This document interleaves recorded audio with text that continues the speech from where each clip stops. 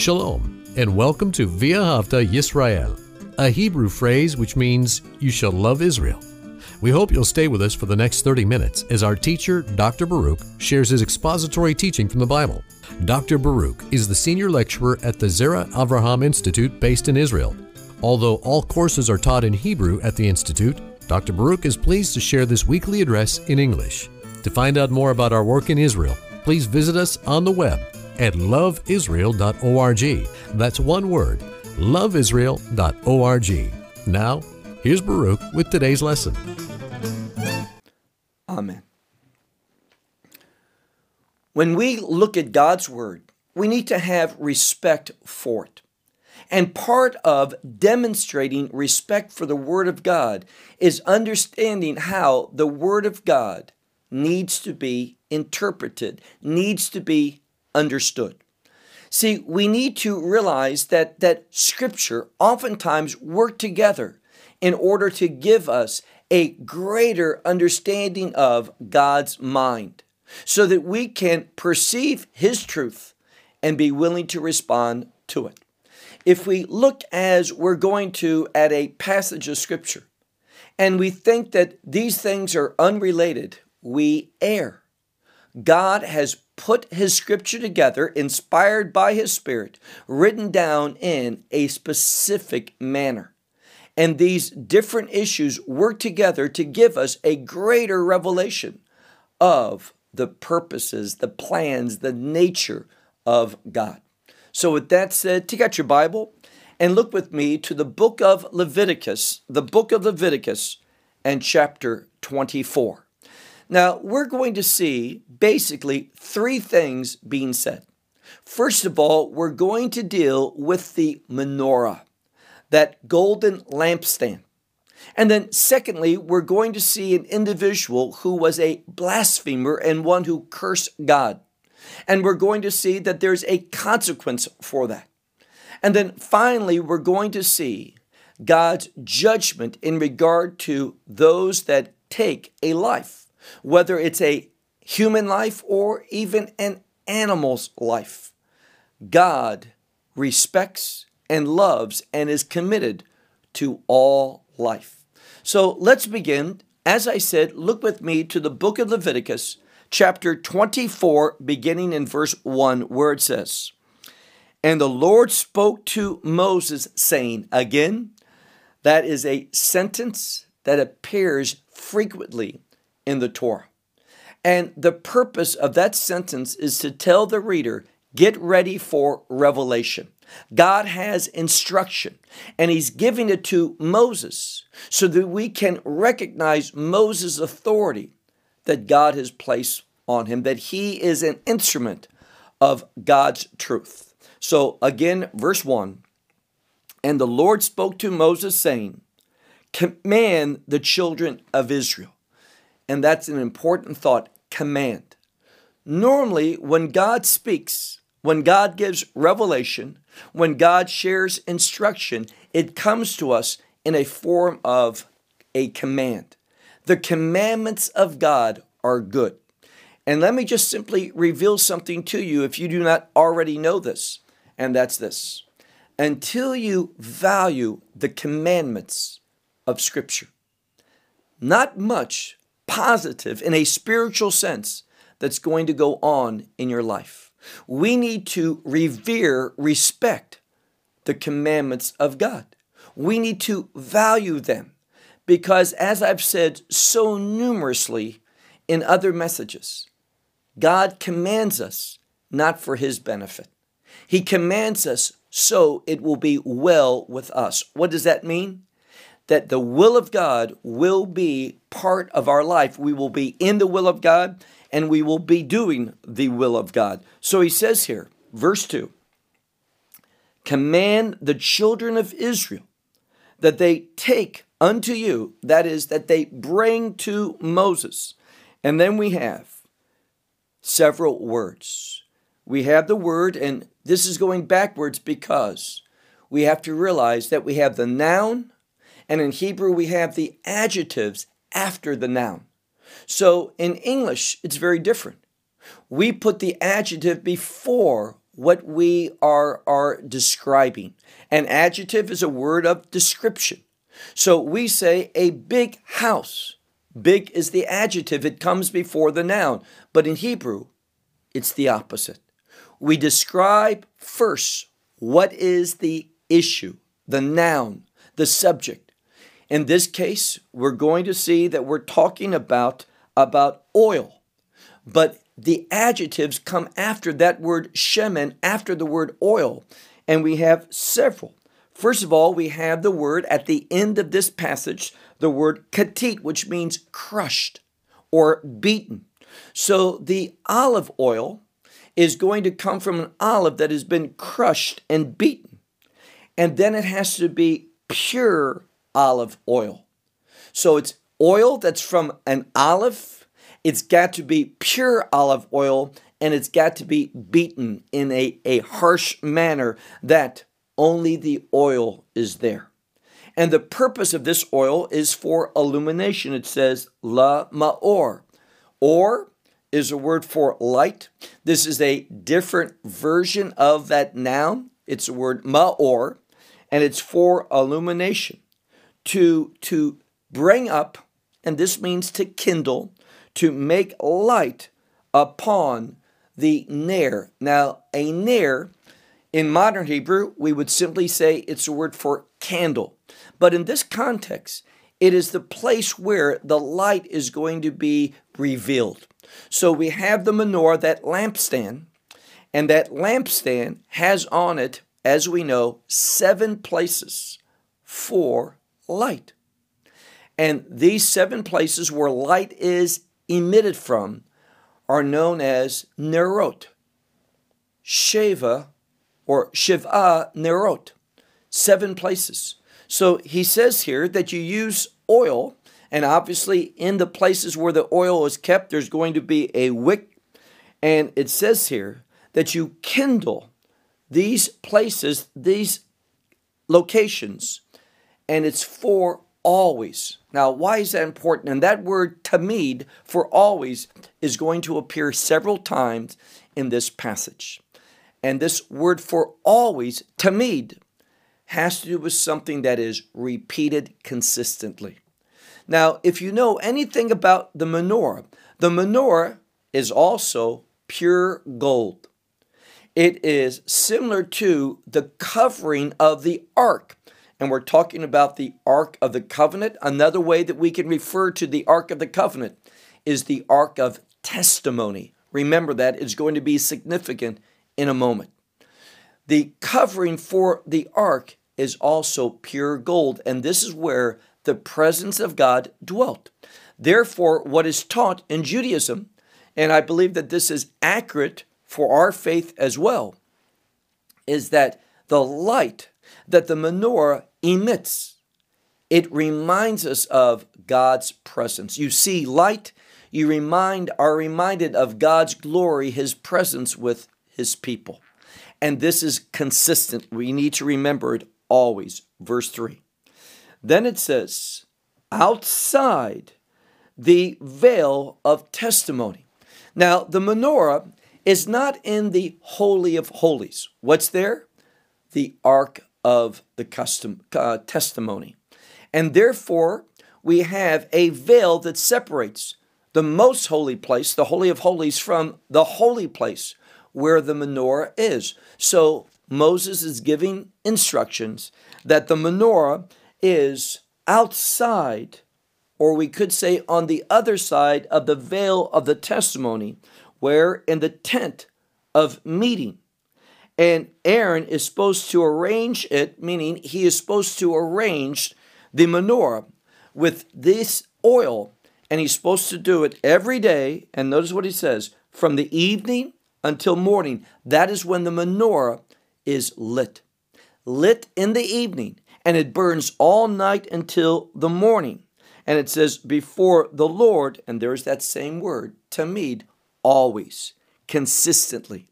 And then we have a different word. The word tamid means always, but we have the word chukat olam ledoratechem, which means an everlasting statute throughout your generations. Now, I think we would agree that the word olam, everlasting, and the word tamid are similar. They're synonyms. But the word olam, and I've shared this with you before, is a kingdom word. So this statute, this law that we say is an everlasting statute, better is understood as a statute that relates to the kingdom. Why? Because God's presence is going to be in his kingdom. The point that we're seeing here is God's presence, which relates to his glory. Most of you know the word Shekinah or Shekinah in English is normally how it's pronounced. Shekinah is God's dwelling glory with his people. And in Hebrew, it's the word Shekinah, and it has to do again with God's presence. God's glory is manifested through righteousness. So a kingdom reality is that his kingdom, the one that God's going to dwell within, is going to be a righteous kingdom, and it's because of righteousness that this light, this presence of God, this glory of God is going to be seen. So we are told here that Aaron, that he is to arrange it, meaning this light, from the evening until the morning before the Lord always, and this is a kingdom statute throughout your generations. I realize it says everlasting, but better understood as a statute that has kingdom significance. Look at verse 4. Upon the pure menorah. Now we see another word coming into play here, the word for pure. It has to do with purity, holiness, sanctification, all those things. And it's simply reminding us that the menorah reveals the purity of God. This is why God's glory is there. He's a holy God, a pure God, a God that is committed to righteous purposes. So the menorah is called the pure menorah. And again, it is to be arranged by Aaron. So Aaron arranges the nerot. That is those places where the lights emit from through the oil. And he does it before the Lord. How does he do it? It says before the Lord always. Now, again, this is to remind us something. If you are in a covenantal relationship with God, God's presence is going to be with you always. Meaning God is going to work in your life, in your circumstances, in your various situations.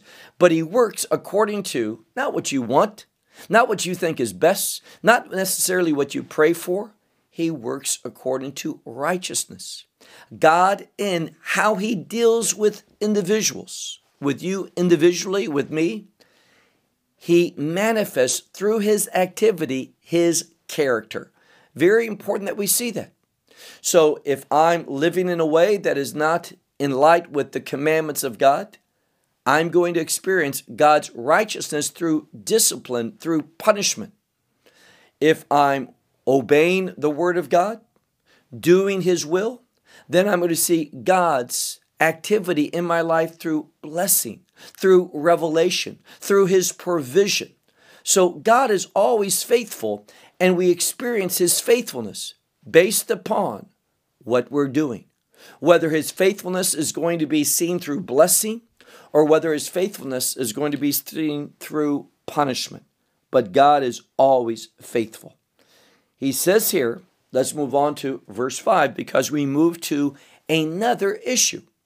Now, we move to what's called the lechem panim. The lechem panim, the showbread. And we see something. We see that God's presence is for provision. That's what he delights to do. A very important principle. God's presence in my life is for him to provide. What is he going to provide? What I need to serve him. What I need for his purposes to be fulfilled through me, through my actions. And we look here, look if you would to verse 5. And you shall take, still speaking to Moses, you shall take fine flour and you shall bake it. And it says into, the implication, into 12 loaves. Now here again, the number 12 is an important number. It is a kingdom number. It relates ultimately to the New Jerusalem. And we find the number 12 also relates to the people of God, God's kingdom people. That's why there were 12 tribes of Israel. That's why Messiah chose 12 disciples. So now we have the 12 loaves of showbread. And this shows an important thing. It shows provision. I'll get to that in a moment, but look again. You shall take fine flour, you shall bake it into 12 loaves. These loaves are called chalot.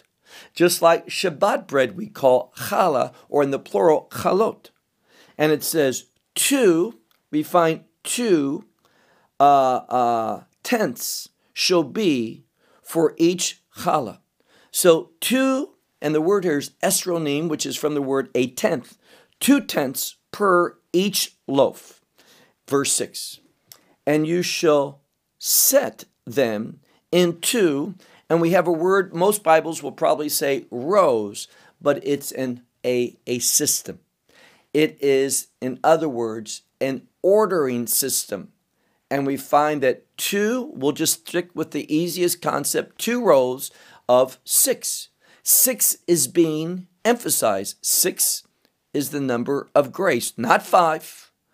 6 is the number of grace.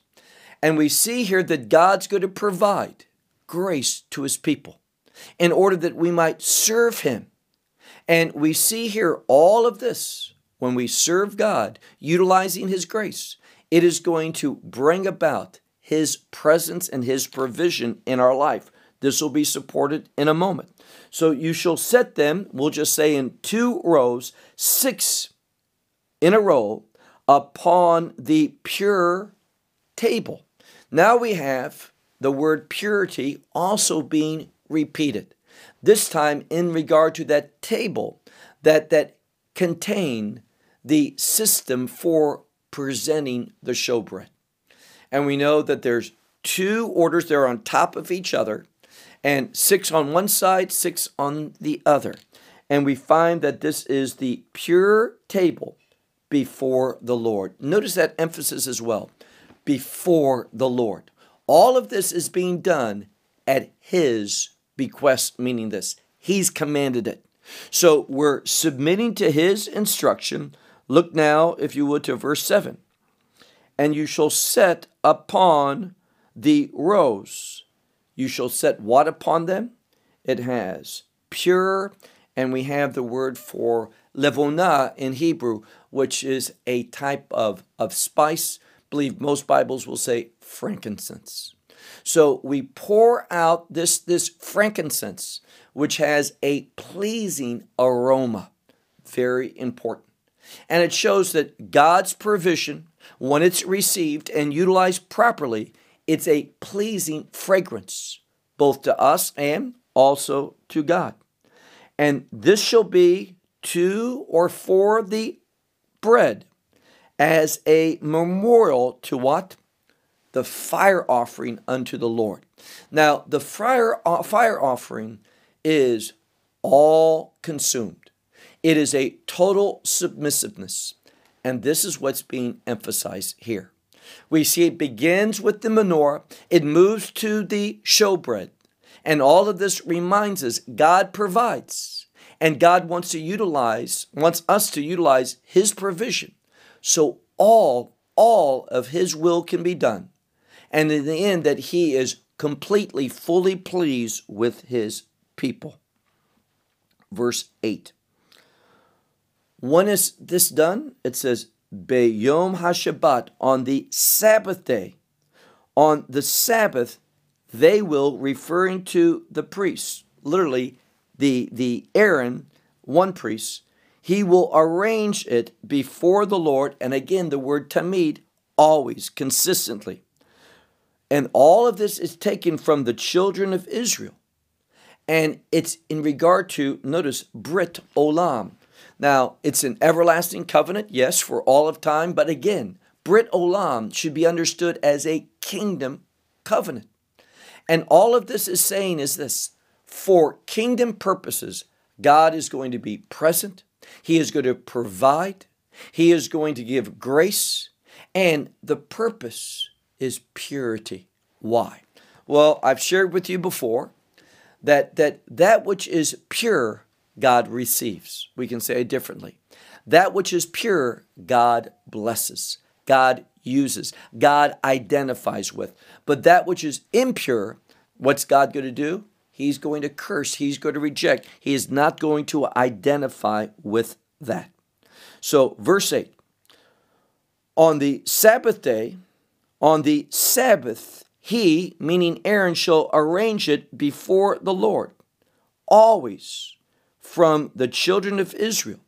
This is the eternal kingdom covenant. Verse 9.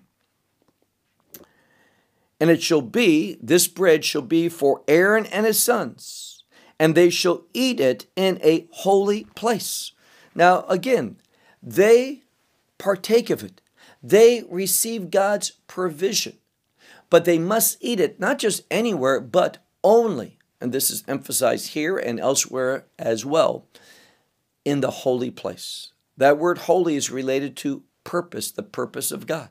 So everything that they're doing is in regard to God's purposes. And that's why, if you're wise, one of your primary prayers is going to be consistently before God, God, teach me, reveal to me your purposes, that I might have the privilege of participating in them, playing a role in your purposes being met and fulfilled. So, verse 9, and it shall be for Aaron and his sons, they shall eat it in a holy place, for Kodesh Kodeshim, a holy of holies is it for him, from the fire offering of the Lord. And then we have Chok Olam, this eternal, this kingdom statute. And notice, why does it say for the holy of holies? Well, if you hear that, and let's just do a test. When you hear the phrase holy of holies, what do you think of? If we took a group of Orthodox rabbis and asked them, holy of holies, what is being conveyed? What would they answer? What is conveyed with the holy of holies is the presence of God. And so when we utilize the provision of God for the purposes of God, we can expect to experience the presence of God. This is what it's talking about here. And when we see the presence of God, we know that He's good, that He's holy, that He's righteous, that He's perfect, that He's just. All of these things. Remember that. This is what is being conveyed. It's called the lechem panim. Lechem is bread. Panim is literally the word for face. It's related to the presence of God. All that we've talked about is to remember God's presence with His people. And there's a purpose for that. God's presence reveals His character. So what's going to happen? We'll look at verse 10. Now, many of the commentators will say, this is kind of unrelated. It is a new issue. No. What's been emphasized? The presence of God. And God's presence, He is a holy, righteous, perfect God. And we need to acknowledge that and be moved by that and submit to that and serve Him because of that. But what's going to happen? Look at verse 10. And a son of an Israelite woman went forth. And he is a son of an Egyptian man. And he went forth into the midst of the children of Israel. And what happened? There was contention. We have a word here, vayinatsu.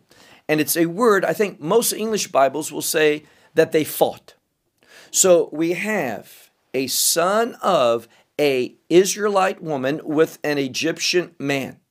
Now, what is that? Egypt represents the world. Israel is synonymous with the kingdom. And therefore, there is this coming together between the kingdom truth and earthly truth. Let me say something. They don't mix. They can't be brought into unity. And therefore, because of that, there is contention, there is a struggle, there is a war, a fight going on. So we see here that they struggled, they fought in the camp. Who fought? The son of this Israelite woman and an Israelite man. So we have in this son, this one individual, we have a worldly character. Things related to this world were brought into him. This is what it's teaching. And when we bring the things of this world and mix them with the things of God, it doesn't go well. They don't mix. It produces conflict. It is incorrect. And that's why it says here, verse 11, what happens because of this conflict? It says here, the son of the Israelite woman, what did he do? He blasphemed. Very significant word, vayikov. He blasphemed. It's not the normal word for blasphemous, but it's that which is displeasing, dishonoring to God. It says here that this son of an Israelite woman, he blasphemed the name. Now, that name is the term Hashem. And let me just point out, the name that we're referring to is the name of God. Name is synonymous with character. This one spoke adversely against the character of God. That's what's being emphasized.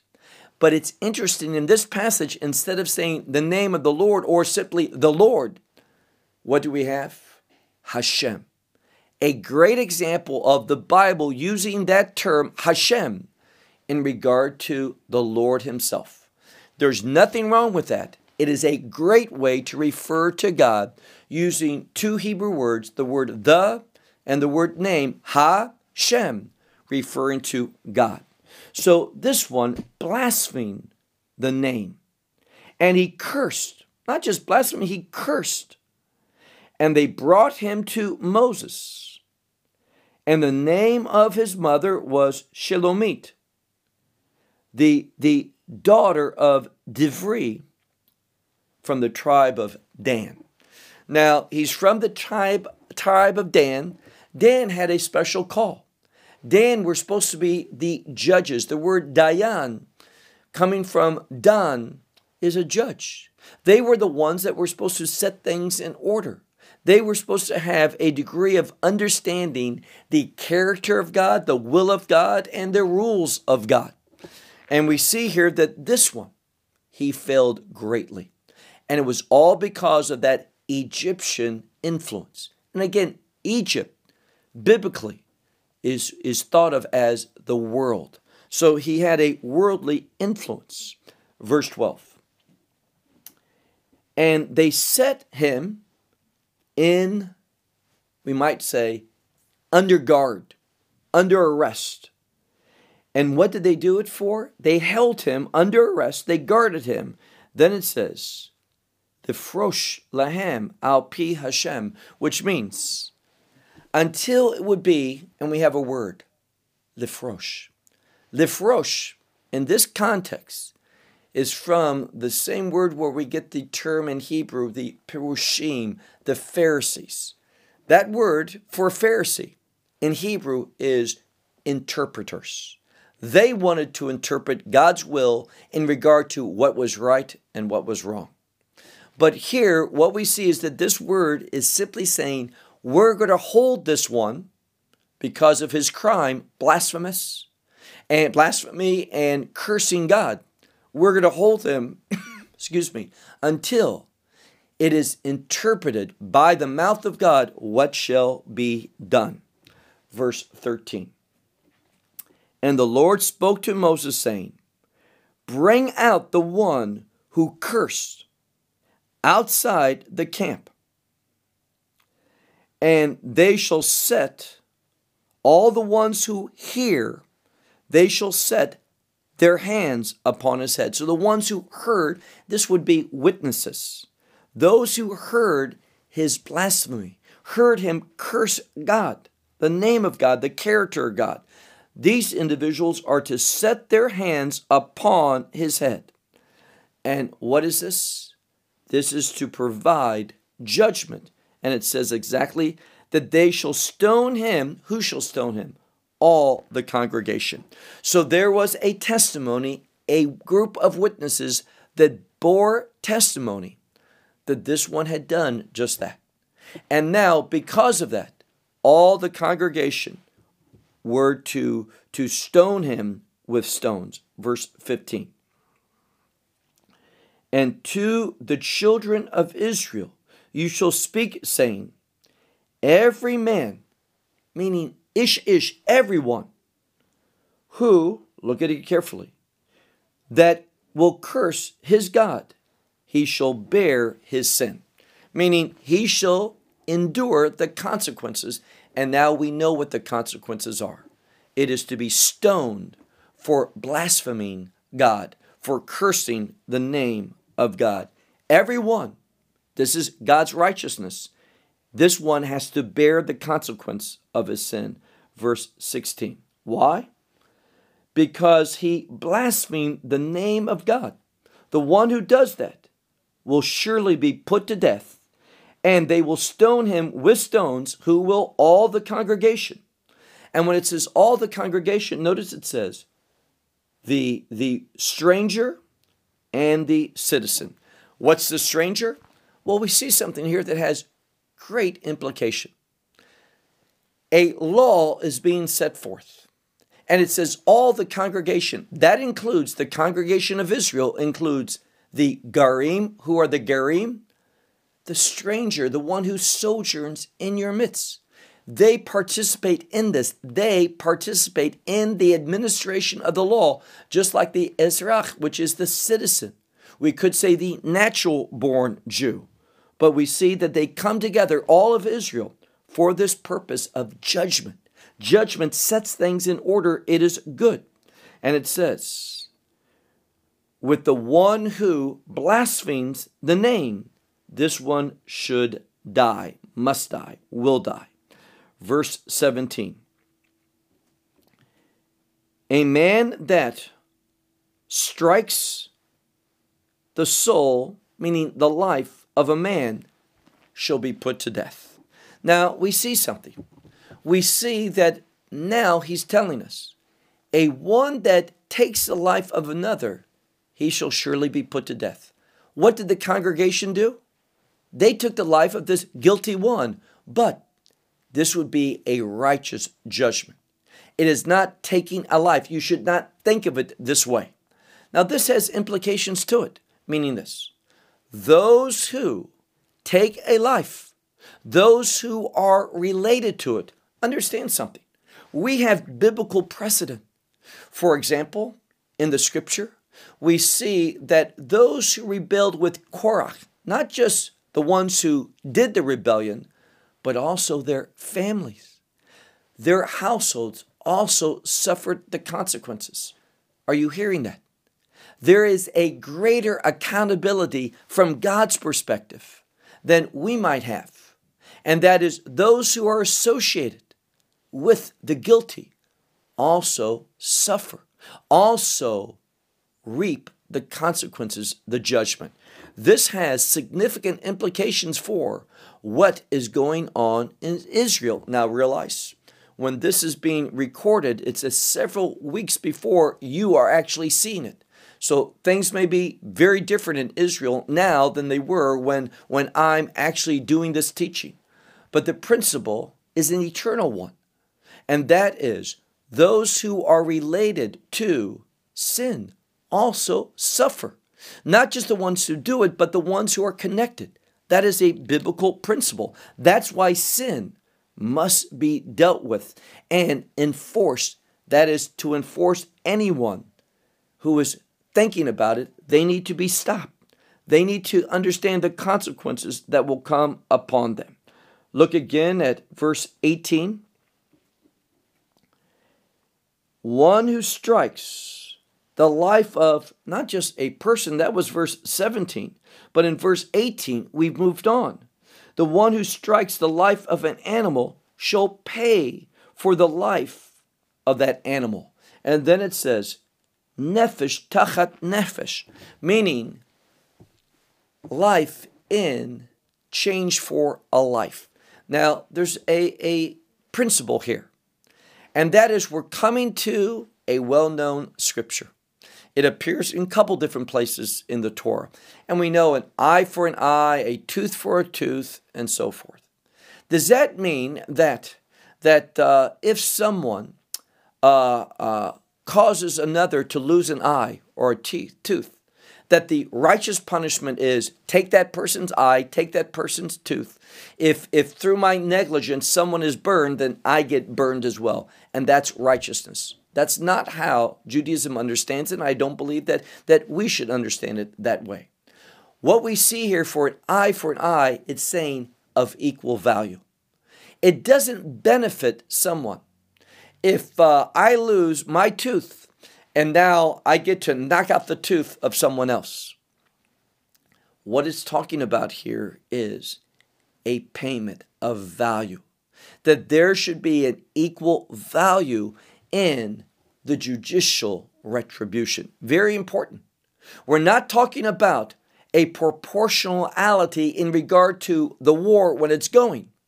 We're talking about when one from the people of God, we find that they do something, that there should be a just retribution. That's what it's saying here. So an animal has to be restored, that value. You could give another animal, or you could give a payment for that animal. Look again, verse 18. One who strikes the life of an animal shall pay for it. A life for a life in exchange for a life. Verse 19. A man that will place a defect upon his associate, his comrade. It's someone that he's linked to. Now, the word here is mum, which is a defect. He causes something. It could be a word such as handicap, or it could be a scar or something. And again, the principle is going to be simple. He has to make restitution for that.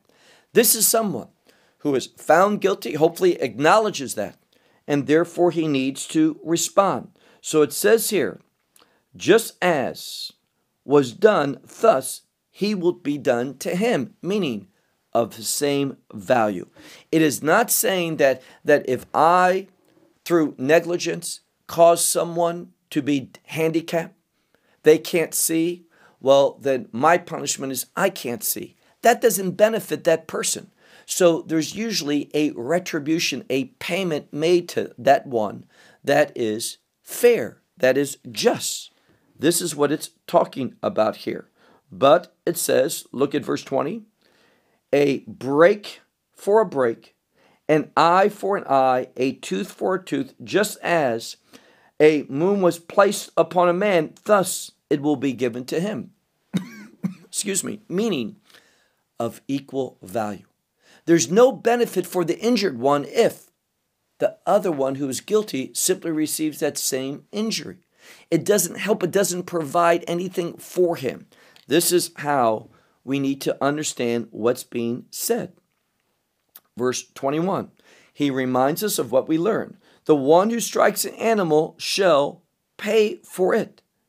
And one who strikes a man, but the one who strikes a man shall die. So that's the death penalty. He says, and this has great implications.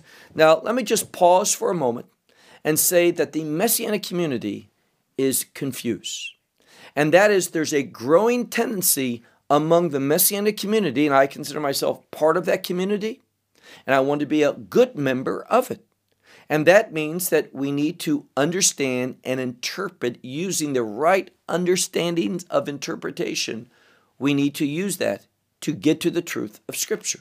Notice what it says here. You see, many Messianic groups saying there's a law for a Jewish believer and a different law for a Gentile believer. We don't see anything in the Scripture that supports such a false theology. It says, Mishpat Echad, one judgment will be for you, for the sojourner, which would be imply a Gentile, as the citizen, which would be imply a Jew. It shall be For I am the Lord your God. And your is in the plural, meaning he's the God of both. Therefore, there's going to be a consistency, an order, one law. So this idea that, well, there's a difference, expectation from God for Gentile believers, this is not at all what the Jerusalem Council in Acts 15 was speaking about. This is how it's frequently interpreted, but it is very, very, very wrong. Look, if you would, to verse 23, our last verse. And Moses spoke to the children of Israel, and he brought out that they should bring out the one who cursed outside the camp, and that they shall stone him with a stone, meaning each one should participate. And the children of Israel did so, just as the Lord commanded Moses. What do we see here? We see God's order being enforced. Let me conclude with this. It is only when we are committed to God's order and administering things under the authority of Scripture, then will we see God's blessings and God's presence and God's provision for his people. When we violate God's instructions, we're going to see that instead of being filled with the abundance of God's presence, provision, power, insight, we are going to lack. This 24th chapter of the book of Leviticus, an important chapter to teach us how we should understand the laws of God for the community of God even today. Well, I'll close with that. Until next time, Shalom from Israel. Well, we hope you will benefit from today's message and share it with others. Please plan to join us each week at this time and on this channel for our broadcast of loveisrael.org. Again, to find out more about us, please visit our website, loveisrael.org. There you will find articles and numerous other lectures by Baruch. These teachings are in video form. You may download them or watch them in streaming video. Until next week, may the Lord bless you in our Messiah Yeshua, that is Jesus, as you walk with him. Shalom from Israel.